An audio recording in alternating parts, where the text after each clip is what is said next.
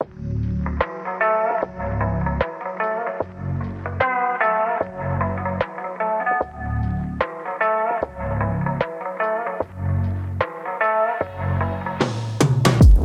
and welcome to The Current Thing with me, Nick Dixon, where we talk about the culture war, politics and anything else that might come up. And today we have a very special guest, the host of the Irreverent podcast, the Reverend Dr. Jamie Franklin. Jamie, thanks so much for doing the show. Nick, thank you for having me on. I'm really happy and excited to be here. So it's great to be on this platform, this new platform you've started. So thank you. Well, thanks for doing it. Would it be fair to describe you as a based vicar? Yeah, I saw somebody, after I was on James Delingpole's podcast, somebody described me as a based vicar. That was a couple of years ago. If I went on Delingpole now, I'm not sure, I don't know if I'd be based enough for his audience, but, I don't know. It's not for me to say, is it? Because it's a compliment, isn't it, Nick, I think. So am I based? I mean, let me put it this way. Compared to most vicars in the Church of England, I think I'd be considered based, but I'm not really sure that's saying very much. Yeah, I think you're based, and it's funny though. Good point. If you went back on James now, you'd be the normie vicar who thinks maybe dinosaurs are real. Actually, maybe you don't think dinosaurs are real as a Christian. I don't know. No, I do. I'm pretty convinced dinosaurs are real. Although I'm yet to hear. I've heard James saying they're not real, but I haven't heard him say why they're not real. So I'd be interested to.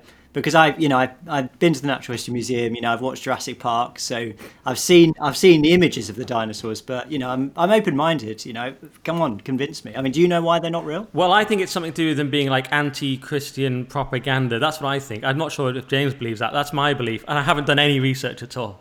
Yeah, no, I know that's what. James believes that that's the purpose of the purpose of the idea of dinosaurs, isn't it? But what I mean is, what is James's argument? His sort of evidential argument. How does he know? What are the fossils? Are they just? I mean, what are they? Where do they come from? Are they just bones that are just pieced together? That's the bit I don't know. Do you see what I mean? The real question, Jamie, is who put them there and why? Yeah, exactly. Yeah. Well, I didn't know we were going to start with the dinosaurs, but it's a good start. It's fine. There's so many things I want to ask you, but I thought maybe we could just start with. Sometimes I ask people how they got into what they're doing. It's quite a relevant question for you because. I believe you grew up in a Christian family, but you didn't really believe in it yourself. And then at a certain point, you changed your mind. Am I right? Yeah, absolutely. Yeah. And when did you change your mind and why? Well, yeah. I mean, so growing up as in a Christian family. So I grew up with my mum, who's a Christian, my two brothers. So I think I've always been, for that reason, sort of sympathetic to the Christian worldview and sort of open to it, if that makes sense. But when I was growing up, I certainly, I just wasn't a Christian. I was very, very aware of the fact that I wasn't a Christian. I didn't.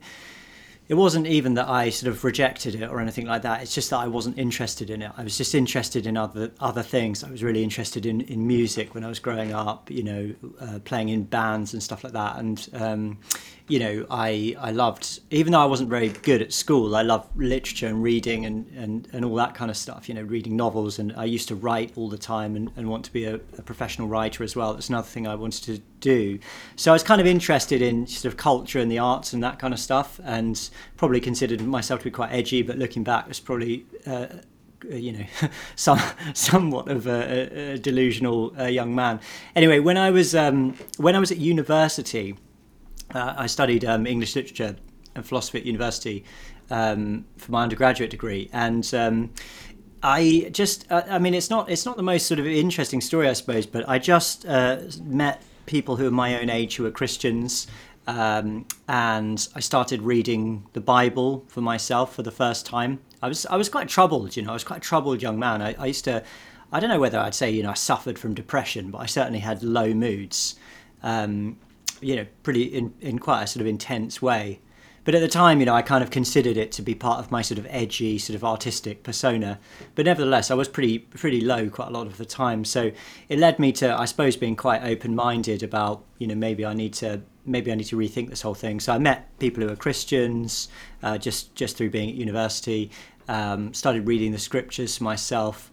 And to be perfectly honest with you, Nick, just to be totally upfront, I believe I had powerful encounters with with the divine through those experiences. You know, when I went to church for the first time, it was in a charismatic evangelical setting, so completely different to the kind of setting I'm in now. You know, many years later, when I'm in a high church Anglo-Catholic setting now. But back then, I went to church, as an adult, really, for the first time, and it's the kind of church where, it's like a happy clappy church, to use that kind of terminology. And I'm just using it because I think people might be familiar with it. I don't mean it in a disparaging way, but, guitars and drums and, sermons which last like 45 minutes and all this kind of stuff. And I remember just feeling this great sense of cathartic uplift during the singing, which I'd never experienced anything like it in my life before, and I haven't had such a powerful experience since. But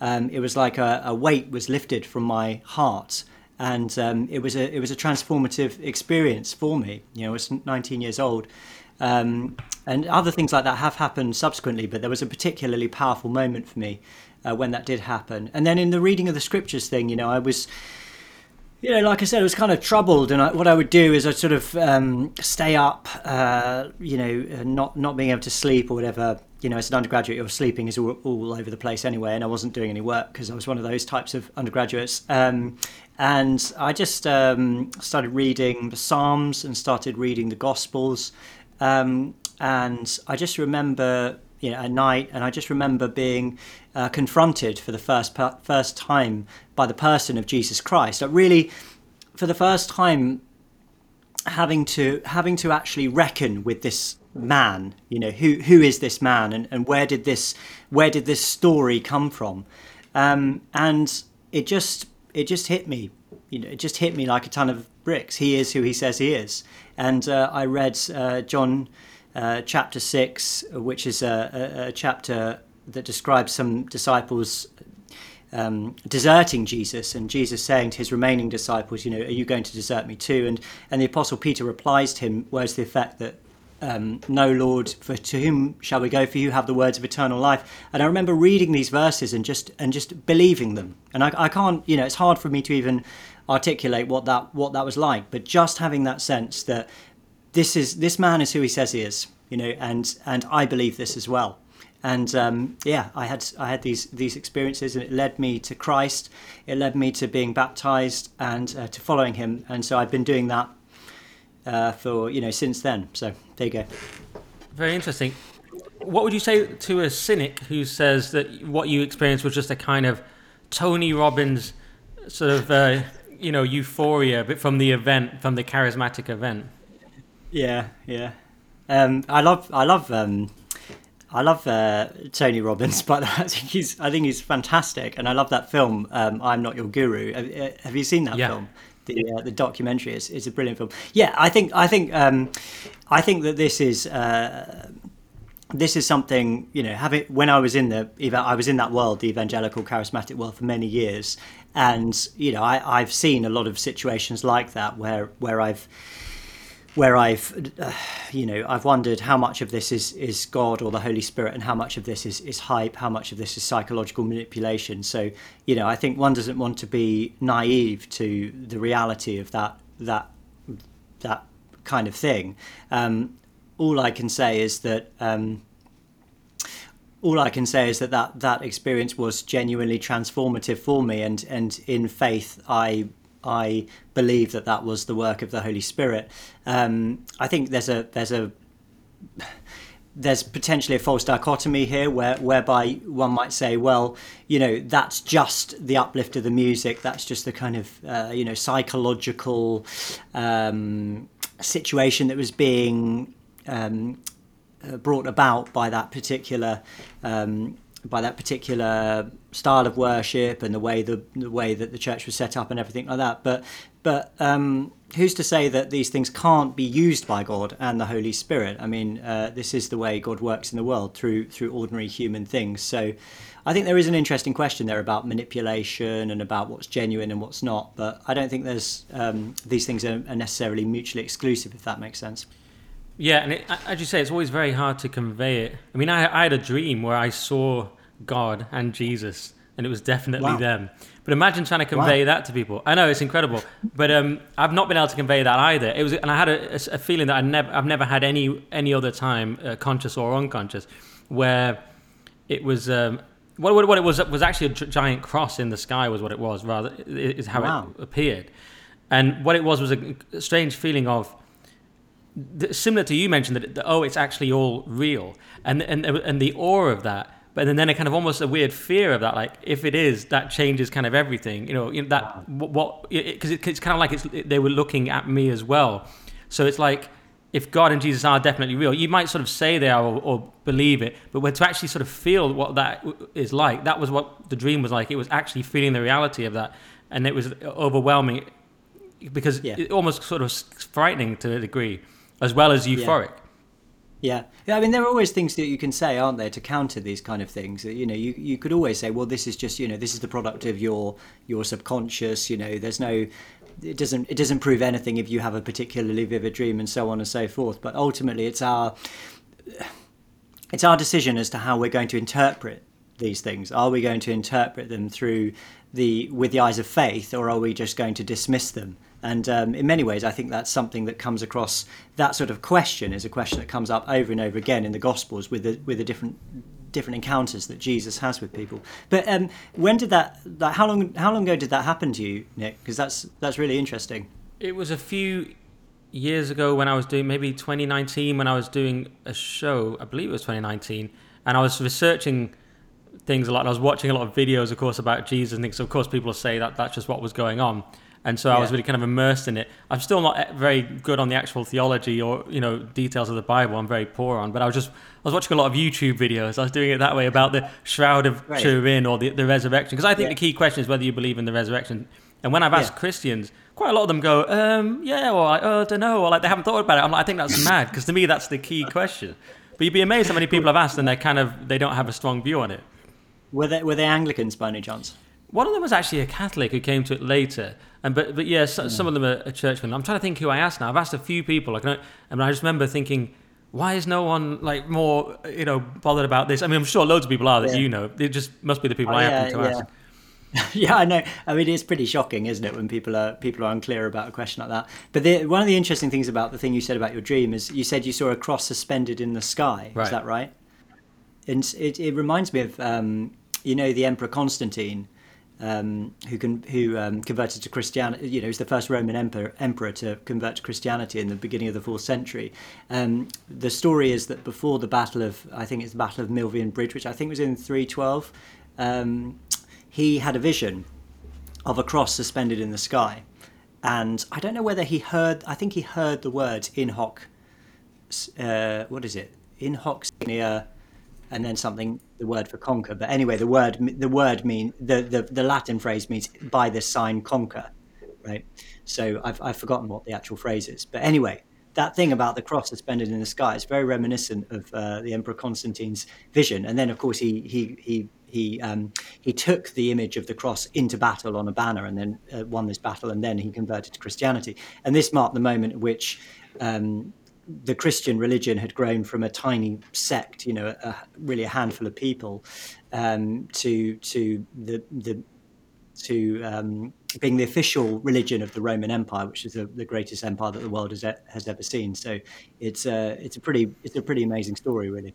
Wow, and that is interesting. And someone I knew who is a hardcore Christian suggested that I had seen, because I'd been in LA, and actually in the dream I was driving towards it. So they suggested that I'd actually just seen this. Apparently there's a place in LA where you see a big cross if you drive along a certain road. So they claimed I was just remembering, even though they still thought it was very powerful, they said you might be remembering that. I was like, am I just remembering LA? So that was but I prefer your interpretation. Yeah. You're like a new Constantine. Yeah, I like that. Maybe I'll start an empire. But the other, because and by the way, a few things you said I want to come back to, because I have an MA in literature. I also was a sort of artsy person. I think it's interesting that artsy people are now on our side of things, whatever you want to call that side. I call it the normal people side. But Peterson believes that if you're high in openness, you're sort of you're naturally a liberal or a lefty, and that's completely out of date, because now you're much more likely, in my opinion, to be countercultural if you're high in openness, which means you're more likely to be conservative now. So that's a little pet theory of mine. But the only difference is I've still got the depression, but I'm glad you've got rid of it to a large extent.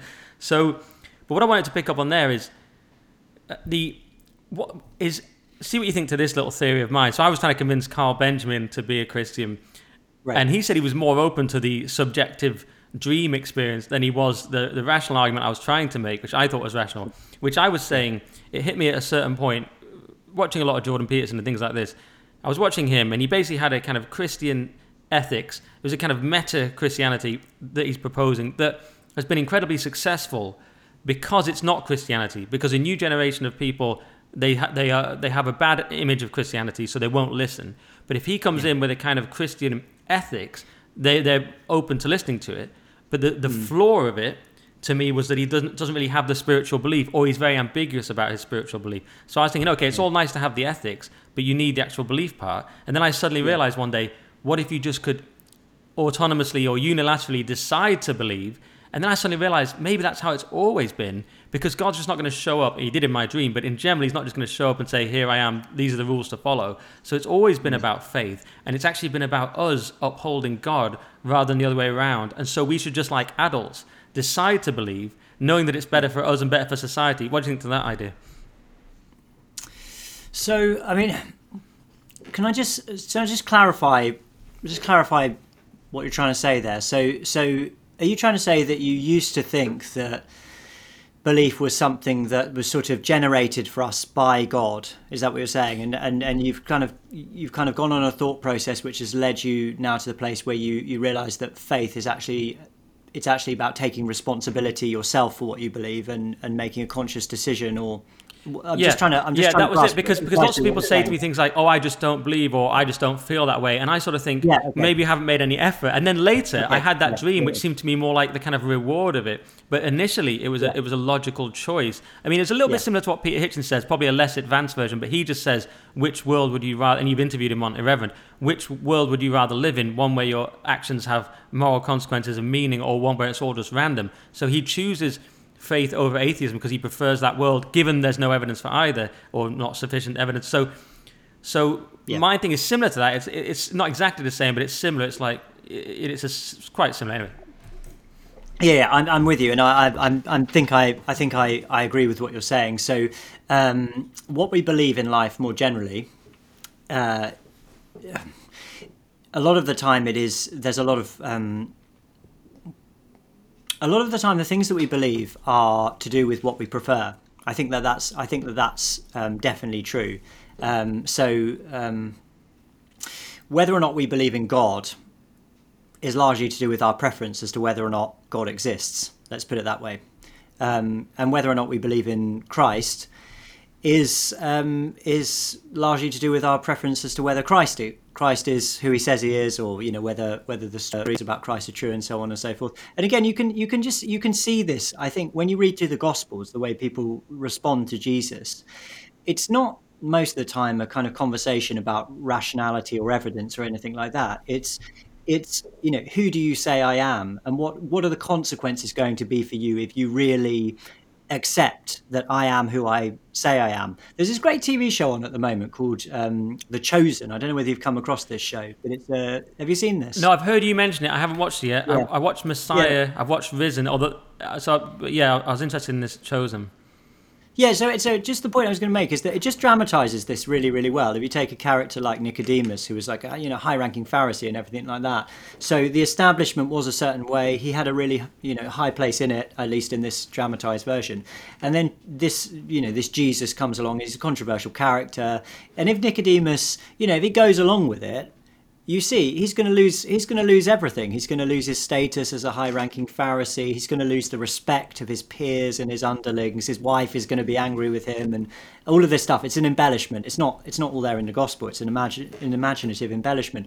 But you see, there'll be a cost to recognizing the claims of this man. So it's not just about whether or not you're convinced in a kind of evidential sense. Do the prophecies in the Old Testament tally up with who this man appears to be, or something like that? It's actually in my heart, and am I willing to countenance the idea that this might be real, and am I willing to pay the cost of what the implications might be. And of course, you could think of all sorts of examples. I don't know whether you're familiar with the Brideshead Revisited, Evelyn Waugh's novel, but that novel hinges around a very similar kind of thing, to do with the character. I forget her name.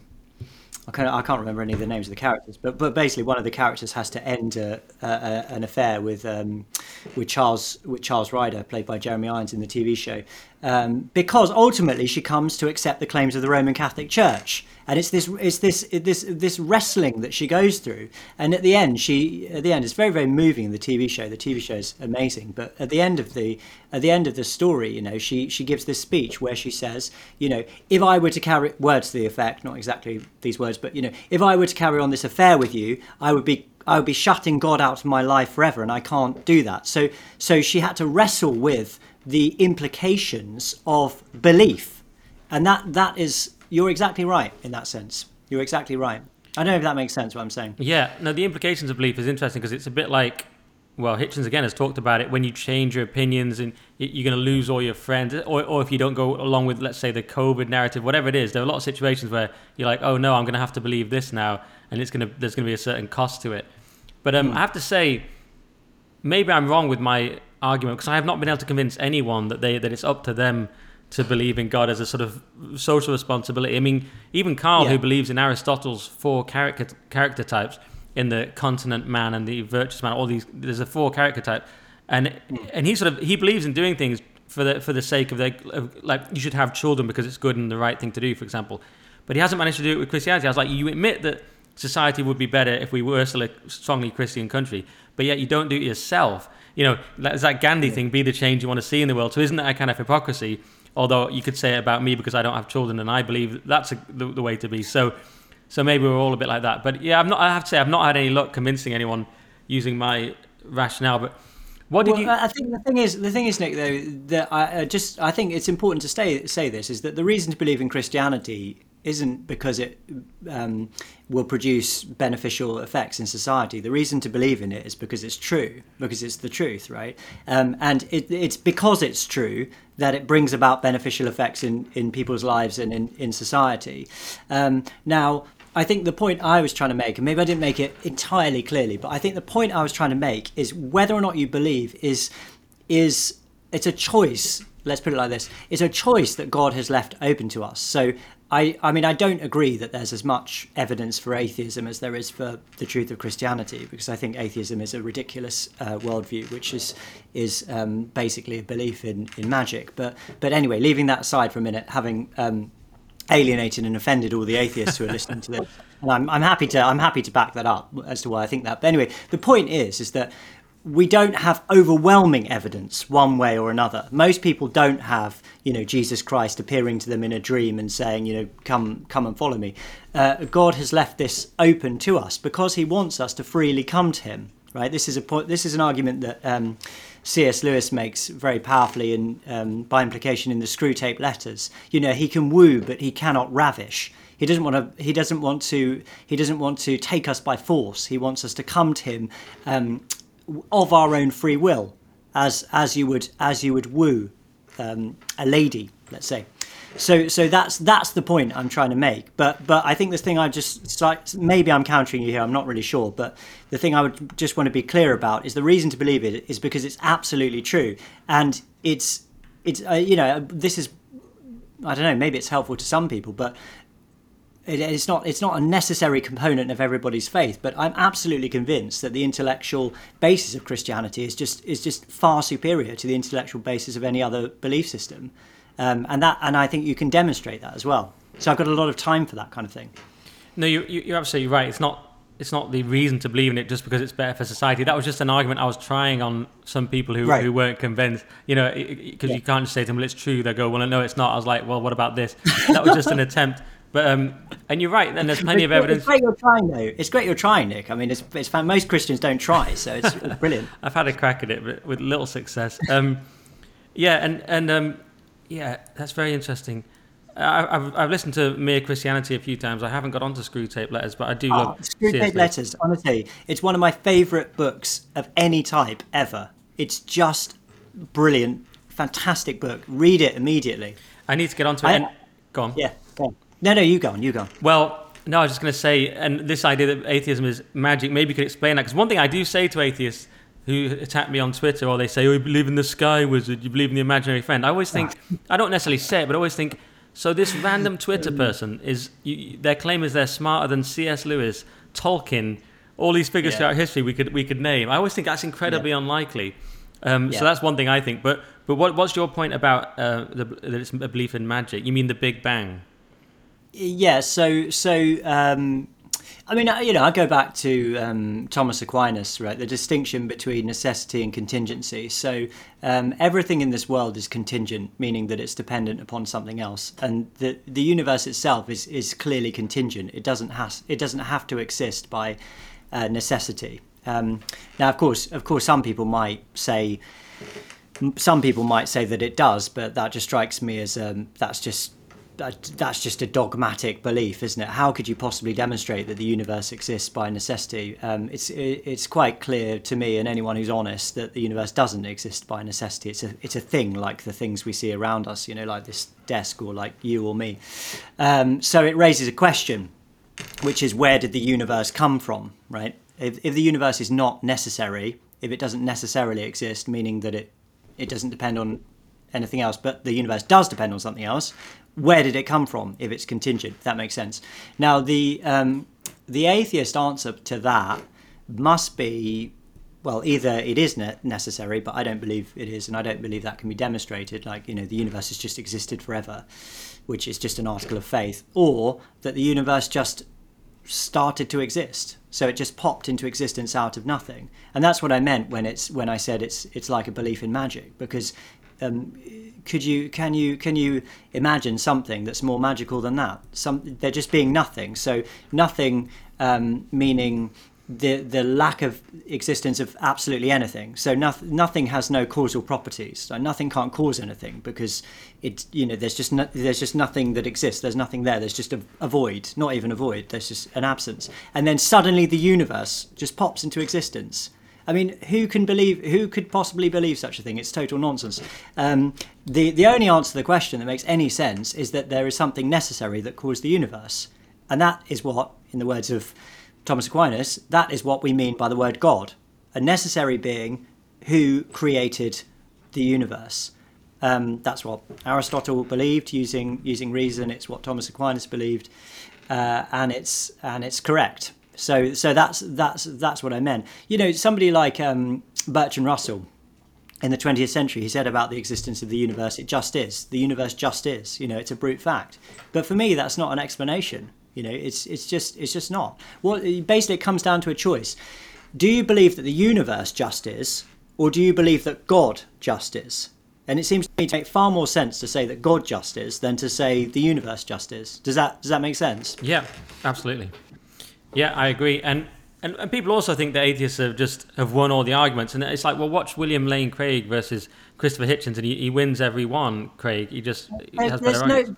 There's no argument. There's no argument for atheism. It's just the arguments are that you don't. So these are, again, this goes back to Thomas Aquinas. Sorry, I'm getting my high horse here. I know it's great talking to you because you're a comedian, you're light and fun, but sometimes we have to go back to scholastic metaphysics, right? So the arguments are, number one, in Thomas Aquinas, these are the only two he considers, and that's because they're the only two there are. The arguments are we don't need God to explain the universe, which I've just been speaking about, and number two, that there's all this evil and suffering in the world, and that this is incompatible with the existence of a good God. Those are the only two arguments, and Aquinas demonstrates why both of them do not work. They're not persuasive enough to force a belief in atheism, or even to make it seem more plausible. The people like Richard Dawkins and his ilk think that modern science has somehow provided a basis for atheism, but it's just, when you actually listen to what these people are saying, it's just absolutely palpably obvious to anyone who knows what they're talking about that somebody like Richard Dawkins does not understand the first thing about classical theism or scholastic metaphysics. Like he doesn't understand the distinction that I've been hinting at between beings and being, right? So he thinks that if you can explain how an organism evolved, or how all organisms evolved, then you have explained you have explained everything about the nature of the universe. But what he fails to understand is that you haven't explained everything about the nature of the universe, because you haven't answered the question, why is there something rather than nothing, which is the question of being itself, right? So the question isn't, how did I evolve from a single-celled organism? The question is, why does anything exist at all? And evolutionary theory doesn't say anything about that whatsoever. It's complete irrelevance to it. And Dawkins doesn't understand that basic fact about the conversation. He writes 500-page book, The God Delusion, or however long it is. I mean, it's a long book, which I've read. But he doesn't understand that basic fact, which you would learn in an A-level philosophy class. So it's embarrassing. Well, next time I see him, I'll say, Dawkins, you've got no idea about scholastic metaphysics. You need to slap him across the face with a pair of leather gloves. Was that on your podcast? I heard on some podcast somebody was saying that somebody needed to be slapped with a pair of leather gloves. I'm not advocating that. That's just a joke. I have to say these things, Nick, because people will then say, "Oh, you're a vicar. You shouldn't be saying that kind of thing." It's just a joke, right? Vicar advocates violence on podcast, on right-wing podcast. Yeah. Right podcast. Yeah. Do you know what? That's so funny about Dawkins, because Sam Harris has done a similar thing where he's like, we've got all the telescopes now. We've got the telescopes. We've looked at this whole sky, and God's not there, guys. We've done the research. I mean, imagine saying that in public as an intellectual. That's a shocker. It's just.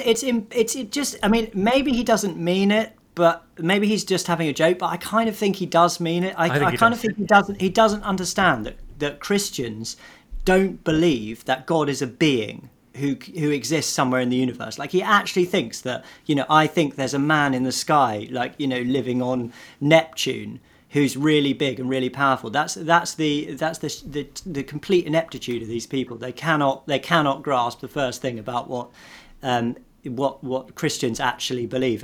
What they do is they kind of aim their critique towards less sophisticated forms of the faith, rather than actually bothering to learn what somebody like Thomas Aquinas actually said about God, because they're intellectually lazy. I mean, that's the reality of it. They just can't be asked. I mean, you could quite easily learn about the 5 ways of Thomas Aquinas by reading a basic textbook on Thomas Aquinas and engaging with what he's saying.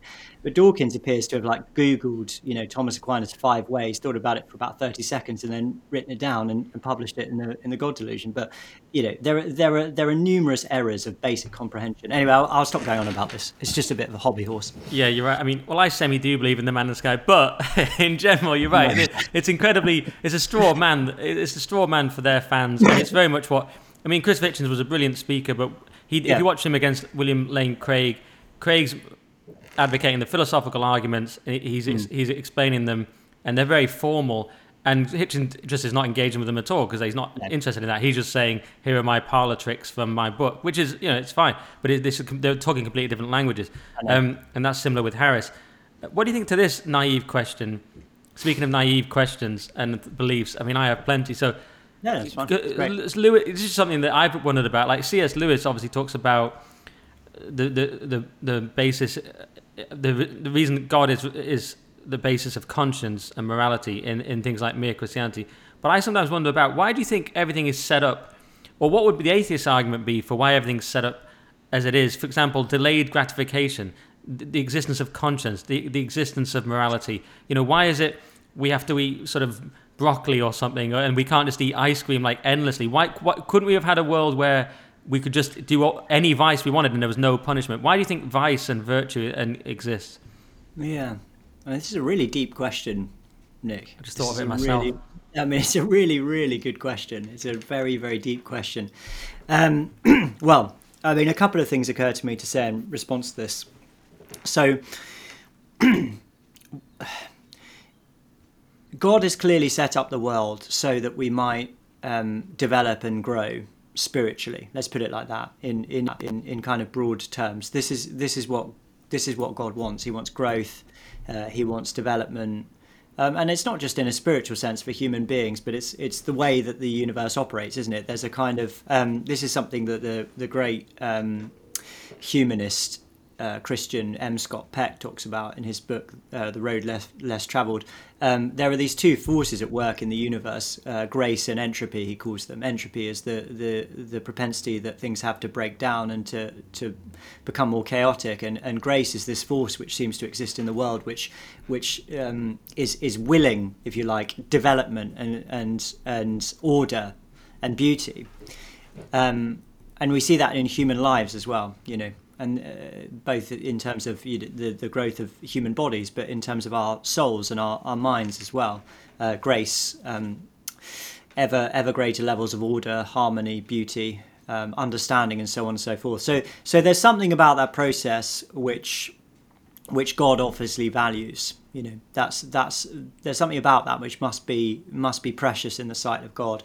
And you can say that, you can say the same thing about faith as well. You could say, well, why does God want us to have faith? Why does he want us to grow and develop in faith? He could just give us the capacity to believe wholeheartedly with no doubt. But there's something about that God values, that God wants. He wants us to have faith. He wants us to have trust. There's something inherently valuable about these things. Just to take that thought one step further, you could say that there's a sort of aesthetic quality to it. There's something beautiful about faith. There's something beautiful about trust. There's something beautiful about learning, about growing, about developing. The world would be a lot less interesting without these things, if we just we were just given it all on a plate, if you like.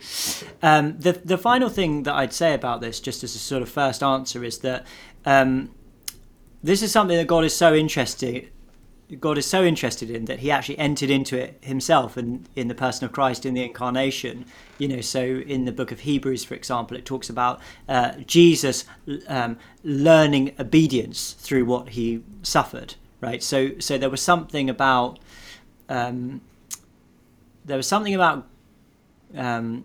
Jesus which grew and developed and learnt. Let me phrase that slightly differently. In his humanity, Jesus grew and developed and learnt and suffered like human beings do. So God himself has made it such that he would even participate in this process himself, even though it's not part of God's nature to learn and grow and develop, because God, as he is in himself, doesn't do any of those things. So yeah, I mean, I think that's a pretty remarkable thing, really. I don't know if any of that makes sense, Nick. But don't you think it would be just so much more boring if you didn't need to, eat broccoli or make a sort of intellectual effort to learn things, or lift weights to become more muscular, or do you know what I mean? It would just you'd be losing the essence of life, wouldn't you? Absolutely, and there'd be no good films with training sequences like Warrior or Rocky. But I just watched Rocky the other day, funnily enough. Really? I literally just watched it 2 days ago. I've not seen it for many years, but it's a fantastic film. Sorry. It's great and much more quirky than people would realise. And have you ever seen Warrior? Yeah, I've seen that about UFC, yeah. One of the great movies of all time, underrated. It's such a good film.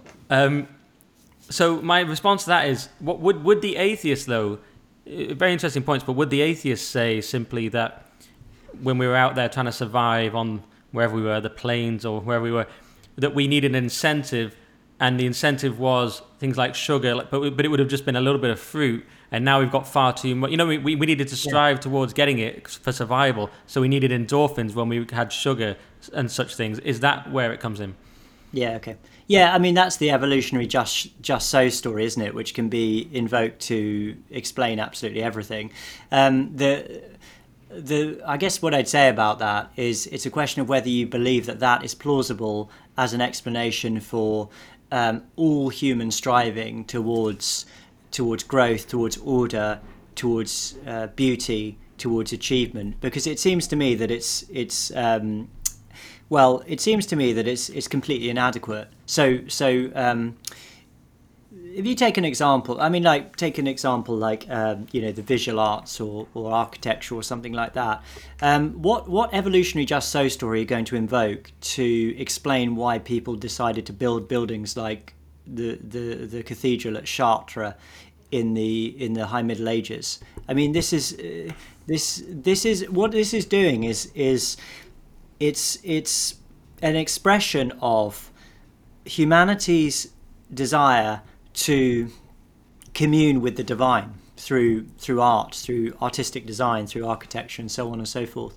So I just don't think those kind of explanations really satisfy that longing within the human soul. And you don't even have to even be that extreme. I just think the whole concept of aesthetic order and beauty is something that we all instinctively understand, and it's completely unnecessary from an evolutionary perspective. Why would it be the case that you would need to lay your dinner table in a way which is aesthetically pleasing from an evolutionary perspective? You have to go to such lengths to kind of try and produce one of these explanations. The fact is, human beings we're drawn towards order and beauty and away from chaos and ugliness, and that's because there's a transcendental, I shouldn't say transcendental, transcendent dimension to reality which we desire to commune with. That's why we do these things, because we want to reach out, as it were, in our hearts towards beauty, towards order, and it's way more interesting than just saying, when we were out on the plains, it was better if we had our shacks or our huts ordered in a way which was, I don't know, where our tools were accessible, or do you know what I mean? I don't even know what you'd say. What would you even say? No, exactly. On art, that would be very difficult to make that argument. And I think about that a lot. Why is some art inherently good, which I say it is? I mean, a movie works or doesn't. Like Warrior works, many films don't. And they just don't work. Yeah. And even in comedy, on a humble level, trying to write jokes, which I did for 11 years, still did the other day for someone, but for myself, I did it in stand-up, and you try and do it, and it wouldn't work, and then it would just come to you, kind of as revelation, if you like, whatever, in a small R, but the ones you thought of intellectually wouldn't work, and then something would just hit you, and that was the right joke, and you knew it in your gut, and this has been the way with me with everything, when it comes to which podcast I should do, what the title should be, and this is the thing, and that's on a humble level. On a much greater level, the great books and the great movies, they're just inherently right. And so art seems to have an inherent quality to it. And this idea that everything's subjective and relative, it's just not true. I mean, that's why woke movies are so bad as well. They're ideological and rubbish. Yeah. And Nick, this is a really important point. And it's actually, I mean, this is so important, because this is about, this really comes down to the issue of whether or not you believe in reality. I mean, I don't really know how else to put this. There is such a thing as good and evil. There is such a thing as right and wrong. There is such a thing as beauty and ugliness. Those things all belong in the same categories, right? So when you get these have you seen these adverts now where you have, and I'm not wishing to be offensive to people who are overweight, okay? And I don't mean this in a disparaging way. But when you have a morbidly obese ice skater, a female ice skater, I think she was promoting sanitary towels or something like that, and the very clear implication of the advert is that this woman's body is beautiful and she's morbidly obese. I mean, it's not like she's just slightly overweight. It's, she weighs 18 stone or something like that. I mean, she's huge. What these people are saying by implication is that beauty is just about it's just about accepting yourself. It's just about body positivity. It's not about any kind of objective standard that exists out there in the world or in the transcendent dimension or anything like that. It's just about you feeling positive about yourself. That's a denial of reality. There is such a thing as aesthetic beauty, and you can see this in art as well. Obviously, I mean, modern art is just a sort of collective denial of the reality of beauty. According to the kind of theory of modern art, you could put you could put Michelangelo's David next to a cow that's been chopped in half and put in formaldehyde by Damien Hirst, and basically say, well, we can have a debate about which one of these is more beautiful or which one of these is the greater artwork. We have to recover the reality that some art is good and some art is bad, because there is some kind of objective standard of beauty and goodness out there in the world, and it conforms to it to a great, or participates in it to a greater or lesser degree. And I don't know, I haven't actually thought about humour, but I'm sure it must be the same thing for jokes and things like that. There is a kind of grace to humour, isn't there, which some people are able to tap into more than others, and that's why some people are just naturally funny. I mean, how can you explain these things apart from just to say that there is actually some kind of, I don't know what humour is. I mean, humour to me is a mysterious thing. It seems to me to be about I'd be interested to hear your thoughts about this, but humour to me seems to be about making connections between things. There seems to be something sort of common to me in jokes where you're sort of connecting two concepts in an interesting way, or you're inviting people to take a leap from one place to another. I'm speaking very abstractly, but nevertheless, you know what I mean. Some people are just funny, some people are just able to do it, and some people are less funny. So I don't know, I'm rambling a bit here. No, absolutely. And I realised I basically was describing Roger Scruton's Why Beauty Matters. Have you seen that documentary? And exactly what you say. No. I've not seen the documentary. I've met him and I've been in a seminar with him on aesthetics, though. So he was just such a great man. What was it like to meet him? He's great. He's such a great man. So it was when I was doing an MA at King's College London at the time, and we'd read this book on his book on beauty, actually. And he was there, and he had, he had his hair all crazy, and he had like a crumpled up piece of paper where he'd written about 5 words, in scrawled like black ink, and he was using this as the basis of his lecture. This tiny kind of crumpled piece of paper, and just absolutely killing it. And then at the end, there was a sort of young postmodern type girl there, very nice girl, but very much sort of inculcated in the way of things.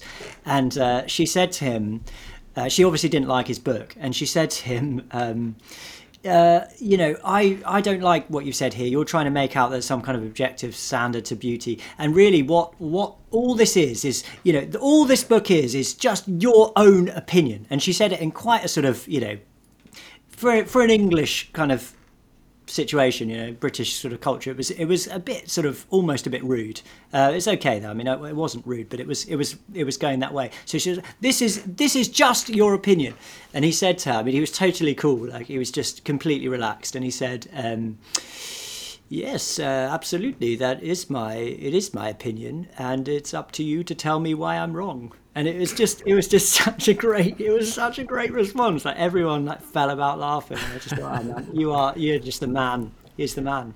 What a legend. Yeah, and he did this documentary, Why Beauty Matters, about why there is inherent beauty, why beauty is important in art and architecture and so on.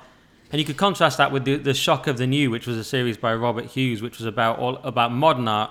So modern art is another one of these, I suppose, psyops, a kind of another attack on the on morality and objective beauty. And I suppose it all comes down to God, whether it's leftist politics, whether it's ugly modern art, it all comes back to that.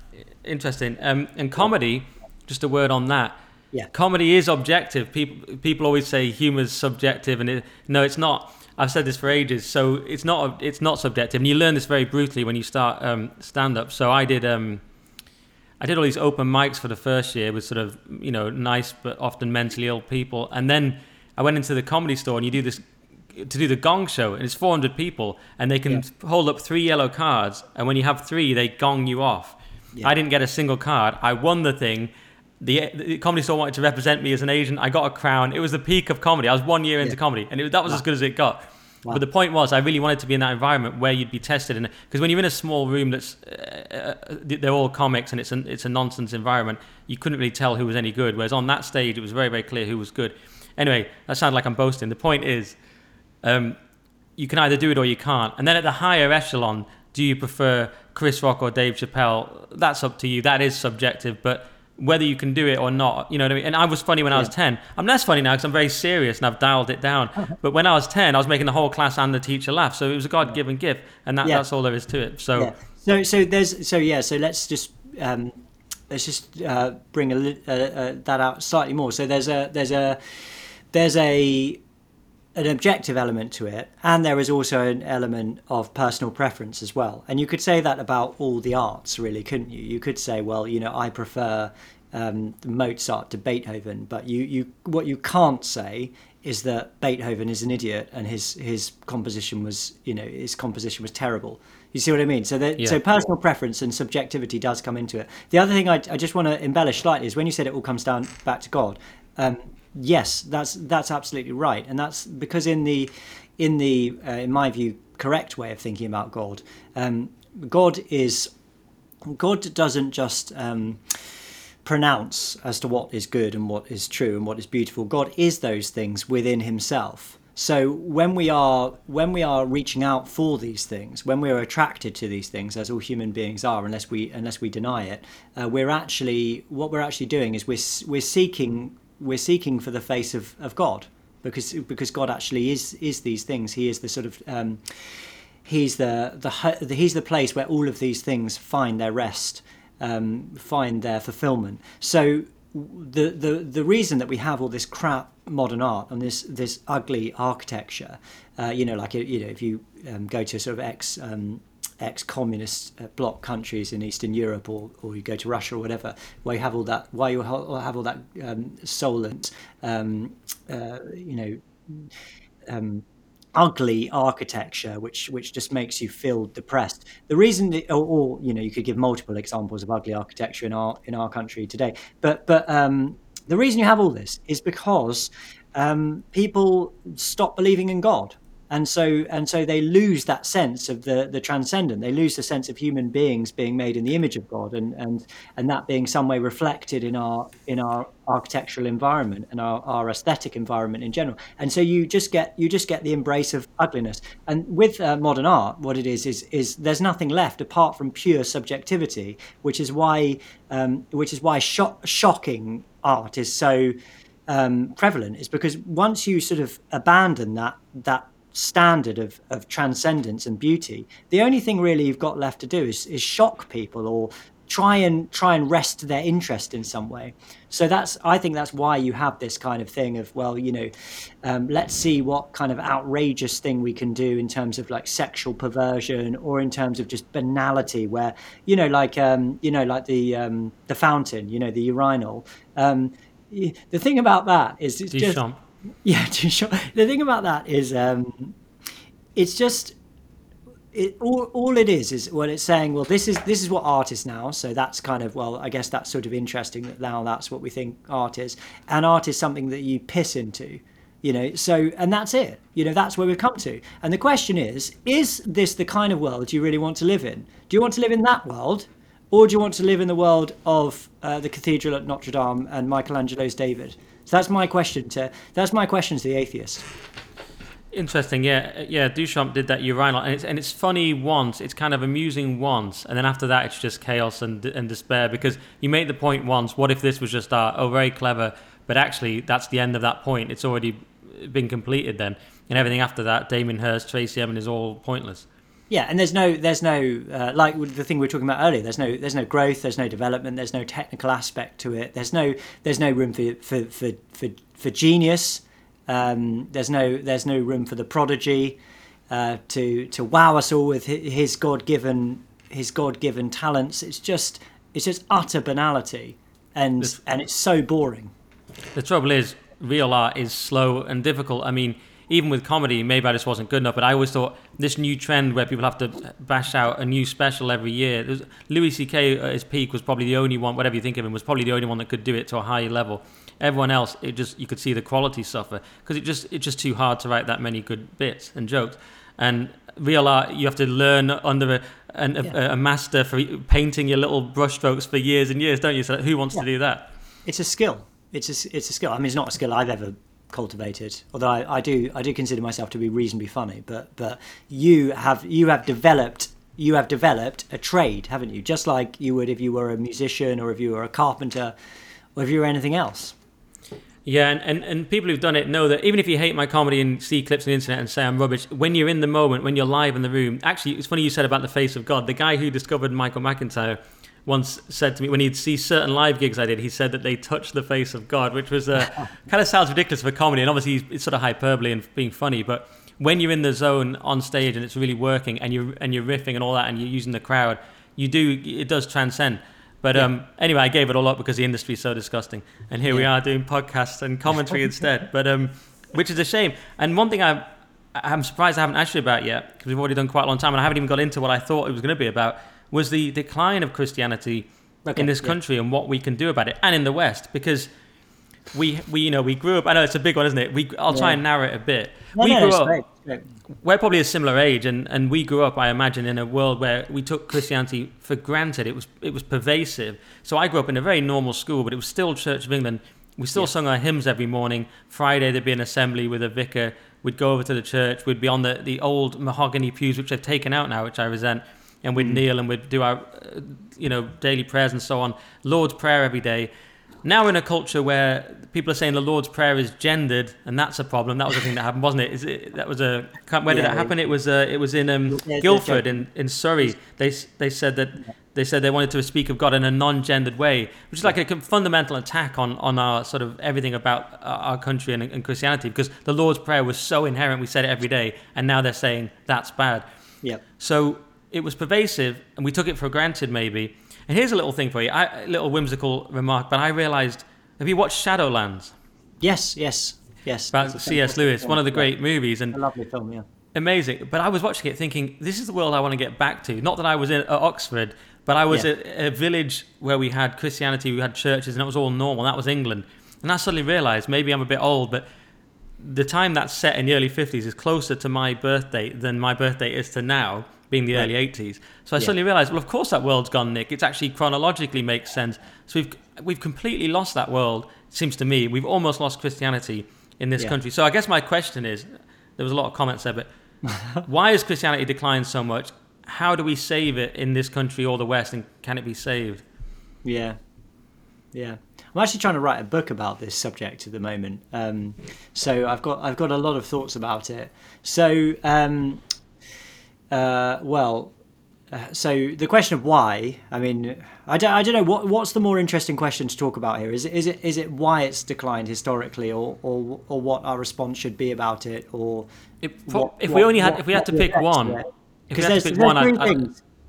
Yeah, I was just going to say there's three things. There's at least three things. There's why it's happened. There's the effects of it happening, and then there's what we can do about it. So, I mean, which one of those should I address first? If I had to pick one, I would say, what can we do about it? Because that's the most urgent. Okay, yeah. Well, I mean, just to say something about the effects of it, I think the effects of it are catastrophically bad, and I think they're going to get worse, and we are going to notice it far more. But at the moment, a lot of the evil and the wickedness of our world is very, very much below the surface, although it's surfacing at the moment. I mean, one thing you I could point to just right now is I think today is the 55th, when we're recording, is the 55th anniversary, if I'm not mistaken, of the legalization of abortion in this country, and since then over 10 million children have been destroyed in their mothers' wombs.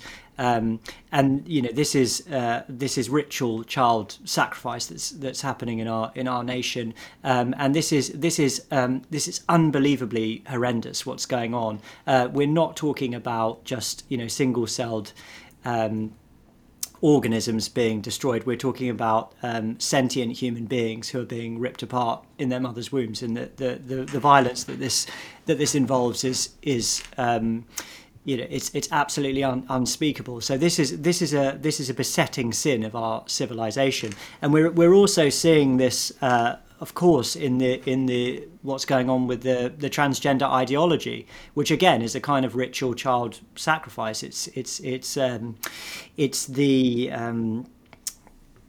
the castration and mutilation of children's bodies in the name of a diabolical post-Christian ideology, and the fact that the church is not only not speaking out against this, but is actually by implication endorsing it is a scandal, and it is incurring the judgment of God upon the church. So I mean, I don't know if I can really state it any more clearly. This is a manifestation of evil in our culture as we turn away from the living God and from the truth, and embrace a satanic agenda. And I think we're going to see this more and more, not only with abortion and with we'll start seeing up to term abortion, we'll start seeing partial birth abortion, we'll see more and more children being mutilated in terms of the transgender ideology, but we'll see this happening much more and more in terms of things like euthanasia and greater levels of sexual perversion. I mean, I think of the way that the attack on children in schools, and the way that children are being shown pornography in schools under the rubric of PSHE or whatever it might be. Anyway, I mean, I could go on and on about this, but basically the decline is in progress. It is absolutely catastrophic, and it's going to get worse and worse and worse. And the only answer is Christ. It's the only answer is to repent and to turn from this evil. You know, I'm preparing a sermon on John chapter 10 at the moment, and Christ talks about the robber who comes to kill and steal and destroy. And that's what's happening. We are being killed, we are being stolen from, and we are being destroyed as a civilization, as a culture, and it's going to get worse and worse and worse. The good news is that there is an answer, and the answer is very, very clear. It's repentance, and it's faith in Jesus Christ, and it's faithfulness to the Word of God. And that's all I can say about this. There is a spiritual battle. It's good versus evil. Get on the right side, trust in Jesus Christ, and be faithful to Him. But Nick, it's got to be a full-on thing. It can't be like I'm sorry, it can't be just the belief that Christianity is a good force in the world. It can't be sort of nominal adherence to Christianity. It's got to be a full, fat, metaphysical belief in the reality of good and evil, and a commitment to participate on the side of good, come what may. So I don't know if that's clear enough, but I'm trying not to leave any room for doubt.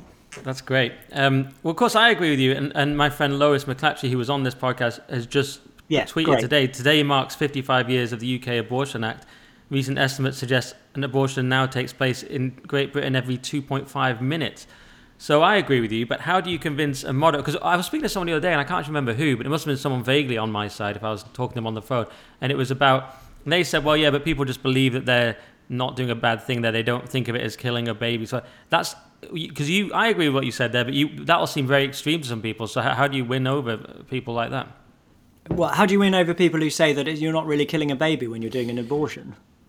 Abortion in this country has become so ingrained that it's like it's very hard to get anyone to listen. Even sort of reasonably rational people who sort of, even someone like my mum, it's be quite hard to convince them. Even I'll say to her, "Would you have an abortion?" And that's kind of terrible to think you might have aborted me, and she'll say, "Of course not." But for other people in general, she'll say that she thinks it's necessary. So this is in this country particularly an incredibly hard issue to get anywhere on, and that's just the example you've chosen. So to some people, you all sound there like a sort of zealot, and how do we get anywhere?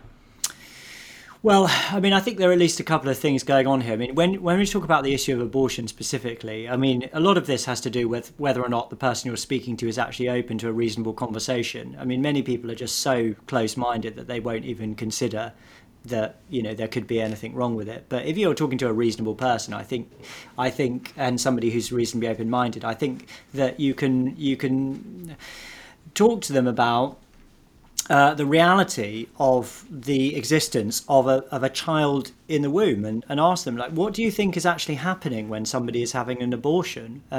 What's happening? Can you describe it to me? Because what I'd say is there's a child who is alive, and it may be a very young child, maybe a child yet to develop in all sorts of ways, but it's still a child, and it's being destroyed. Now, do you agree with that? And then it'd be interesting, it's always interesting to hear what people say to that, because they will say, well, it's a fetus or whatever. But ultimately, we do agree, don't we, that a child is being destroyed. Now, under what circumstances is it ethically justifiable to kill children normally? Well, it's never justifiable. So therefore, why is it justifiable to kill a child when it's in the womb? We would never accept the killing of a child for some kind of expedient purpose after they've been born. So why is it okay when a child is in the womb? That would be my sort of basic argument. I mean, the more general strategy, this is kind of my strategy, I suppose, with the podcast and everything like that, is the Irreverend podcast, which I'm not sure we've actually mentioned that, but I should get a plug in for my podcast, Irreverend Faith and Current Affairs. But it's about sowing seed. The parable of the sower. We have to sow the seed. We have to tell the truth and be clear about what the truth is. And lots of people will ignore us, and lots of people will call us zealots, or will say we're crazy, whatever.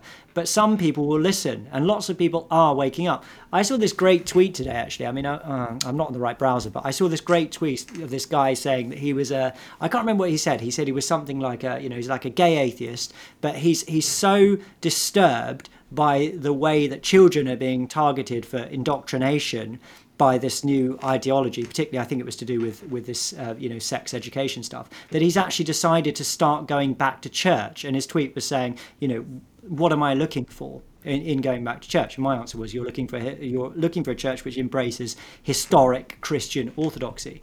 But those are the people that I think we've connected with a lot on our podcast. Is like people who actually are sensing the darkness. They see this madness. They see children being castrated in the name of transgender ideology, or young women having their breasts cut off and having phalluses manufactured out of the tissue from their legs, or whatever it might be. And they're thinking to themselves, this is absolutely insane. What the hell is going on? And you have at that point, when people are waking up, we as Christians need to be there to say, look, this is terrible, this is bad, this is evil, and this is a work of spiritual darkness. But if there is spiritual darkness, if that really exists, if that's really a thing, there must be a spiritual light as well. And let me tell you something about what that light is. So that's my sort of, that's the way I see it. All right. Yeah, absolutely. I mean, when you talk, example the other day, a kid died because they tried to take part of, I can't remember if it's his or her colon to make genitalia. And I was just like, this is just as horrific as it gets. What more do you need? And when you mentioned up-to-term abortion, 2 people on GB News advocated for that. People say, oh, it's this right-wing channel. There are 2 people who advocated for abortions up to 9 months, which, I mean, no sane person even thinks that. Even the that's extremely... Can you imagine, Nick, can you imagine the pain that would cause to that child when that's murder? Normally when I speak about abortion, I try not to use the word murder, because I don't want to sort of condemn women who are in terrible situations and they do things which I think are wrong, but there's an understandable element to that, and often women are pressurized into these actions by family members, or by the losers who have impregnated them as well. So I try to refrain from that kind of language. But when you are killing a child, that could, or at least you're saying conceptually, it would be all right to kill a child who half an hour later could actually be out there in the world. I mean, I've watched my 4 children being born. I've watched them being born, and I've seen them. I don't want to be too graphic, but I've seen them coming out, right? And they're the same when they're in there as when they come out. They're human beings. And to kill that child, the violence that you would have to do is inhuman. It's unconscionable.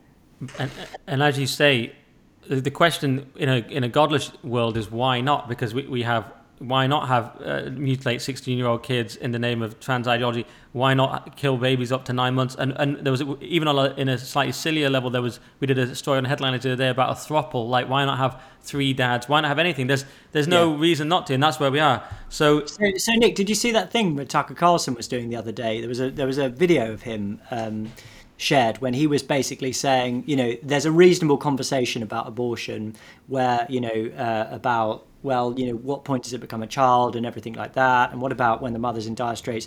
But what we're actually talking about now is we're talking about the glorification of killing children, and that this is just evil. I have to say I didn't watch the whole clip, but I saw him saying that, and I think he's bang on the money there. Because I can understand how the conversation gets going. I can understand that. I don't agree with it, and I don't think abortion is right. But I can understand people saying, just after conception or something like that. When you're talking about killing a child just before it's been born, I'm sorry, but you've lost it. You've lost the plot. You are participating in the work of Satan, if that's what you genuinely think. It is a religious phenomenon at that point. It is child sacrifice in the name of your ideology. And on the theme of how we solve this, what do you think about?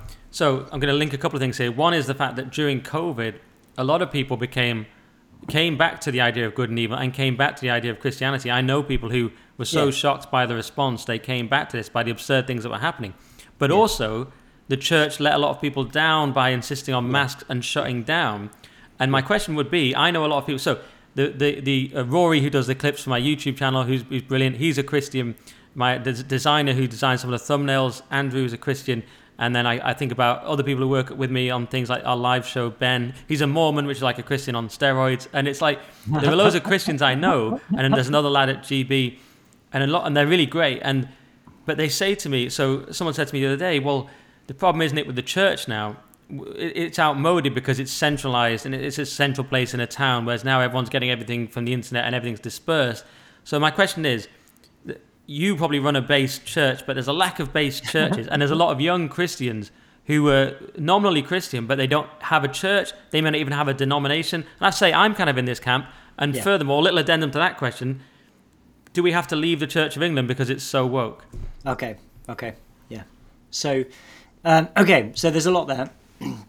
Please don't leave the Church of England. That would be my first sort of quick answer to that second question. And we can come back to that if you'd like to. But I think the broader question is about the church. So I believe in the church 100%. You can't have the church without Christianity.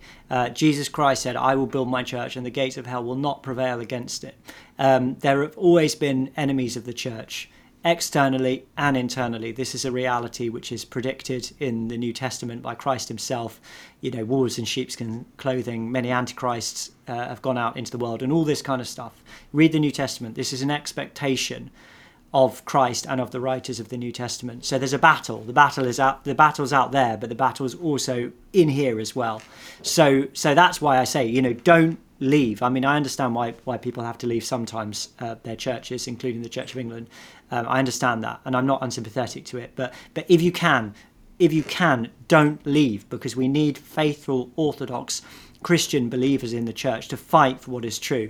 And if we abandon the church, then that's precisely what we're doing, isn't it? We're abandoning it to the wolves, and then they will come in and then they will devour the flock, and that's not what we want. So we want Orthodox Christian faithful believers to be in the church and to fight for it. Now, I mean, I could go through all of the reasons that Christ instituted the church, but that might be somewhat tiresome. I suppose what I would say is that God desires a people for himself. We're not just individuals in this earth, although we are. But God calls us to be a people as well. The body of Christ is the metaphor that the Apostle Paul uses in the New Testament. God desires a body on this earth, a corporate body that enacts His purposes and His will in this world. And He's endowed it with supernatural gifts, the sacraments of the church, baptism and the Eucharist, the presence of the Holy Spirit among the people of God, a people that gathers together to worship and praise God and to give Him the honour that's due His name, even when the rest of humanity are ignoring Him and blaspheming Him. And I could go on and on about this, but the church is a real thing. It was instituted by Christ. One further point about this, Nick, is that don't allow your perception of the Church of England as it is at the moment to colour your entire understanding of what the church is. The church is not the present day Church of England and the pronouncement of a few woke bishops.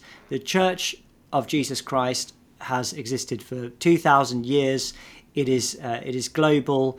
It is Catholic.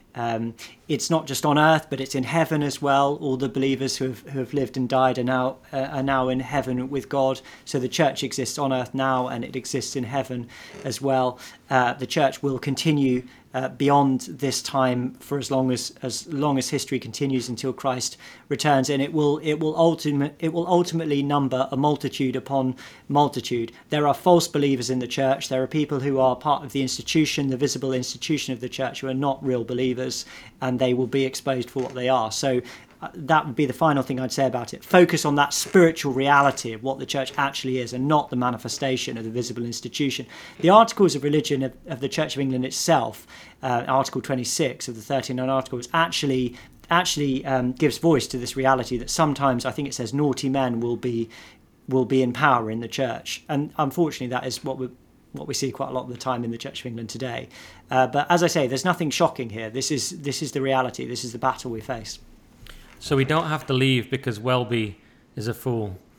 No, we don't. No, and that's what I'm saying. It's like it's not a reason to leave. That's what people always say to me. It's like they say to me, well, why? How can you stay in the church when people are saying this, when they're talking about gay blessings? And I say that's precisely the reason I want to be in this church, because I want to contend for the truth, and I don't want to abandon my people. What's going to happen if I leave? My people are going to be like. They're going to be lambs to the wolves. They won't have anyone, and they will be exposed. So we have a responsibility. People who know the truth have a responsibility. If we abandon the truth, if we abandon the church, we're abandoning these people. Now, obviously, I understand that sometimes you have to leave, and sometimes it goes too far. But all I'm saying is that there's got to be this reflex, which is like, actually, I'm staying here, right? I'm staying. That's my basic commitment. It's like my marriage. Like, I'm staying in my marriage, right? There's no way I'm leaving. That's it. And maybe something might happen, it won't, trust me.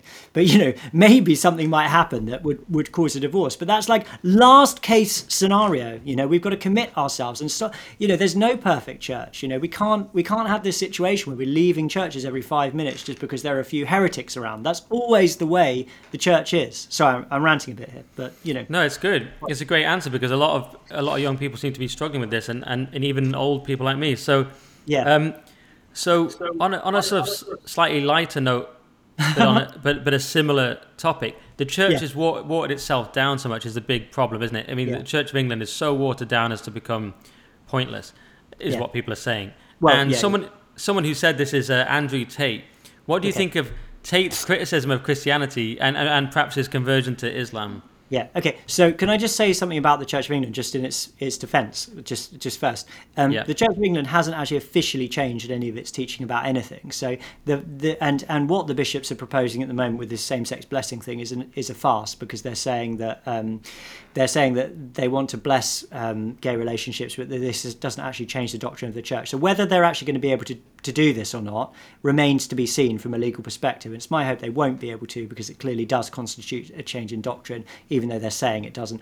And then the other thing I would say about this is that there are lots and lots of faithful priests and ministers and Christians in the Church of England, and there are lots of great Church of England churches out there. Don't get me wrong, there are lots of ones which I would say are more problematic, but there are still great people in the Church of England. There are still great ministers in the Church of England. I've got through my podcast, I met loads and loads of really based priests in the Church of England. So they're out there, and we exist, all right? And so you might get lucky, is what I'm saying. You might get lucky and be near a church like this. So don't discount the possibility, because they do exist. So, question about Andrew Tate and his conversion to Islam. And his critique of Christianity. So his critique of Christianity being what? That it's weak, and it's basically that Christians themselves are not enforcing it. And his claim is basically that Islam is the only religion that's left, because it's the only one that enforces any of its boundaries and is respected and taken seriously. Yeah, I mean, look, I can see the appeal to Islam from that perspective, but I just think it's all the more reason why people need to be why Christians need to be uncompromising in what we believe, and there are plenty of uncompromising Christians out there. I mean, the reason I'm not a Muslim is because I just don't. I mean, it comes back to what we were talking about earlier. So I don't think Islam is true. I think it's a false religion. You know, it denies Christ. It denies that Christ is the Son of God. It denies the resurrection, and it's got. Well, it just is a false religion. So that's basically my criteria for whether or not I'm a Muslim. So I guess that's the more pressing issue. But I think they do acknowledge Jesus in some capacity, don't they?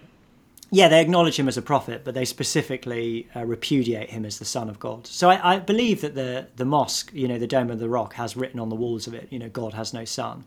And this, you know, the Islam is in its essence a contradiction to Christianity. It's antagonistic to Christianity because it denies the central claims of Christianity. And yeah, so I mean, but what I was going to say about the Andrew Tate thing is, I mean, I absolutely understand the appeal of Andrew Tate and people like him, because what they're saying is, look, we need clarity, we need challenge, we need to commit ourselves to a cause which is righteous and worth fighting for. And I agree with all of that stuff wholeheartedly. I'm just saying it's Christ. It's not Muhammad. That's what I'm saying. And there are plenty of examples of Christians throughout history who have done some pretty based things in the name of Jesus Christ. And as I say, you know, you can focus on the wet liberal, largely failing Church of England, but you can also find great examples of inspirational people from the Christian world as well.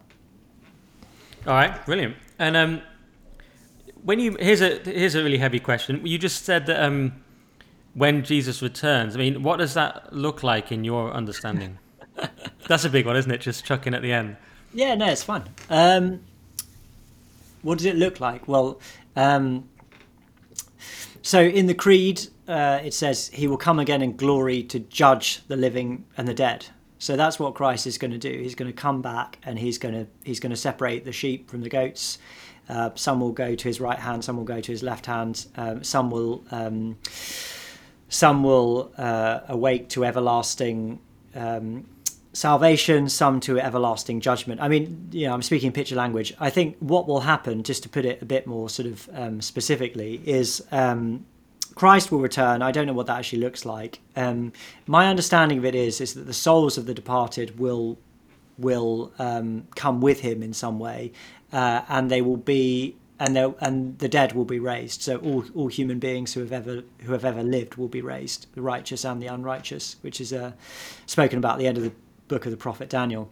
The souls of the departed will come with Christ. They'll be reunited with their bodies and resurrected, and everyone who's alive now and everyone who's resurrected will be judged by Jesus Christ. He'll be the judge of all humanity. And as I say, some will be sent to everlasting condemnation. Some will be sent to everlasting felicity in the presence of God.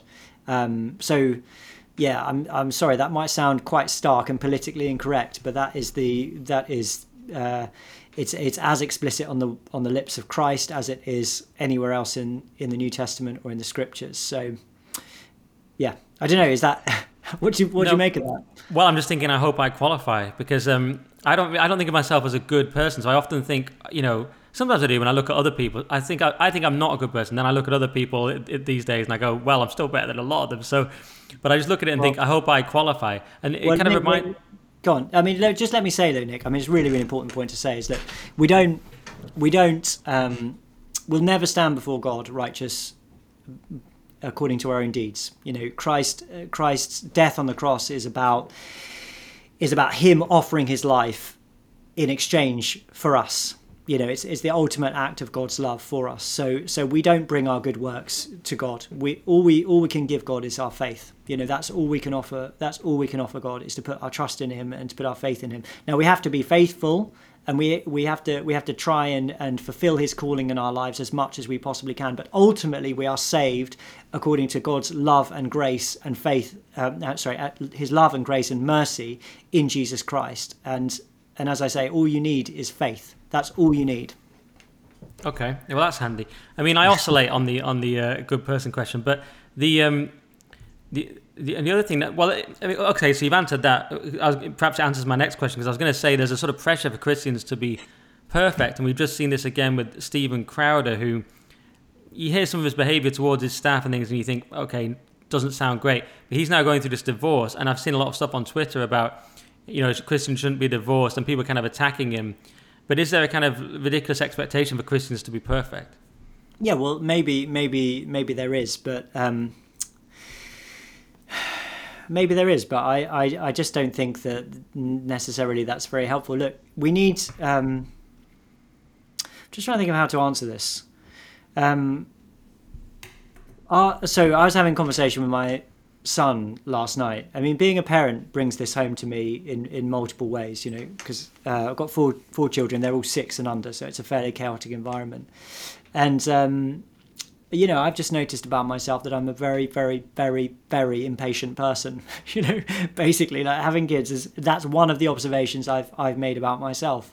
I can't treat my kids as kindly as I would like to. I can't be as patient with them as I'd like to be. And it's a really hard thing to notice about yourself, that you can't even love your own kids. You can't even rise to that standard of loving your own children and not shouting at them and being mean to them. It's a terrible thing. And so I said to Rafe, my son, I was really honest with him, because I got angry with him about something.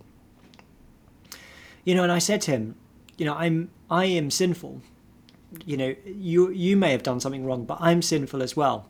And we're all sinful. We're all sinful people. We're all broken. We all do things which are wrong before God, and we all need God's love and forgiveness. And that, to my mind, is at the heart of the gospel. And that's the thing that actually transforms us as well. That though we are sinful, God still loves us and accepts us and wants us. He wants our pathetic contribution. He wants that anyway.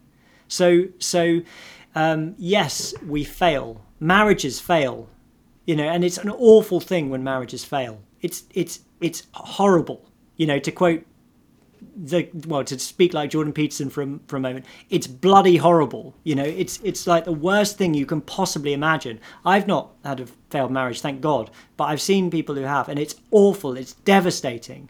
Right? But the message of the gospel is that even in that context, the grace of God still avails for you in your life, right? And that grace is transformative, and that grace is redemptive.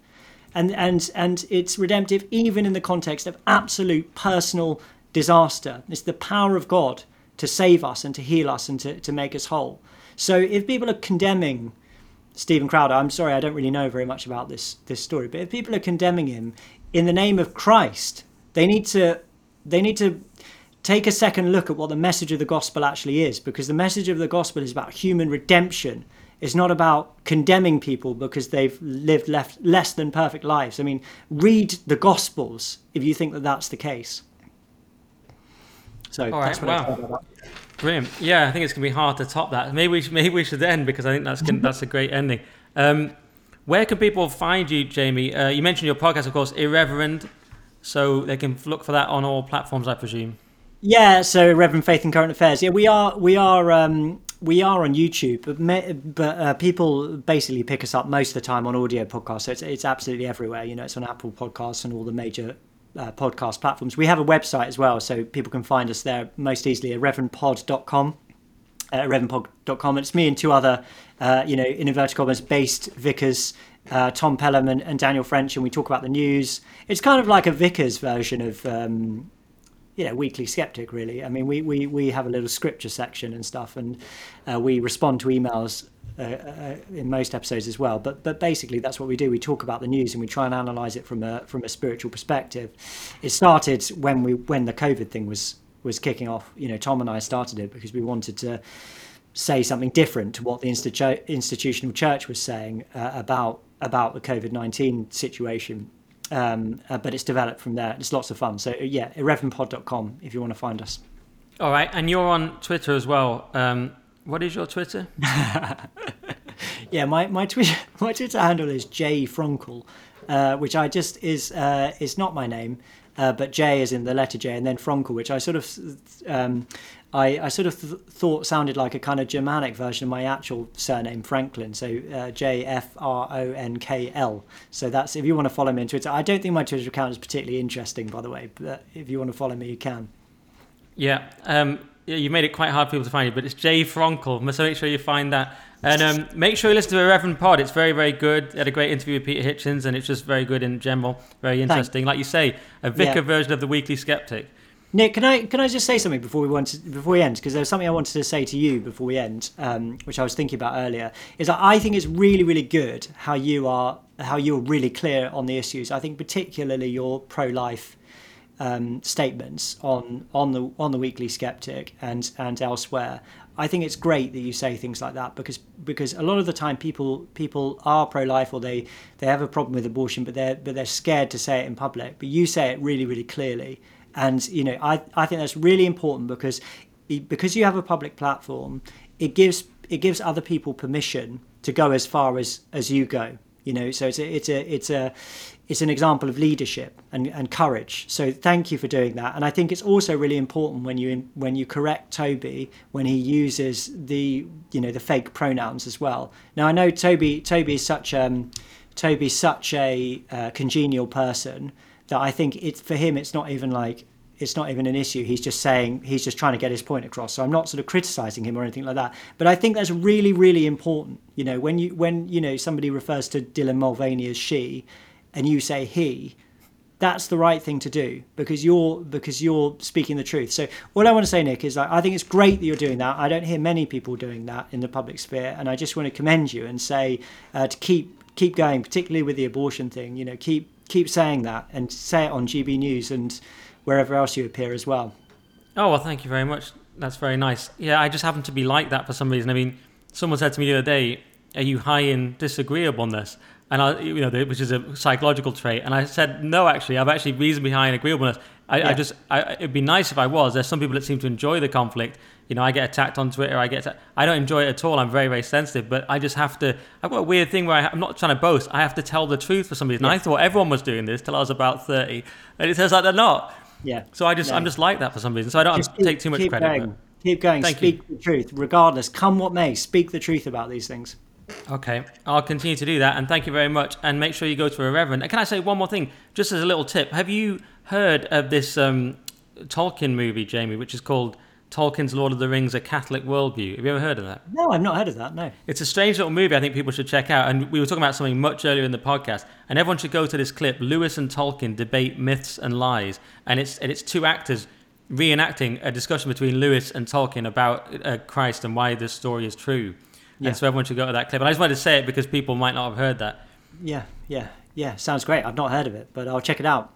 All right. Well, thanks for coming on. There's so many things I could talk to you about. Like, I feel like I've got a whole other hour and a half, so hopefully we'll do it again.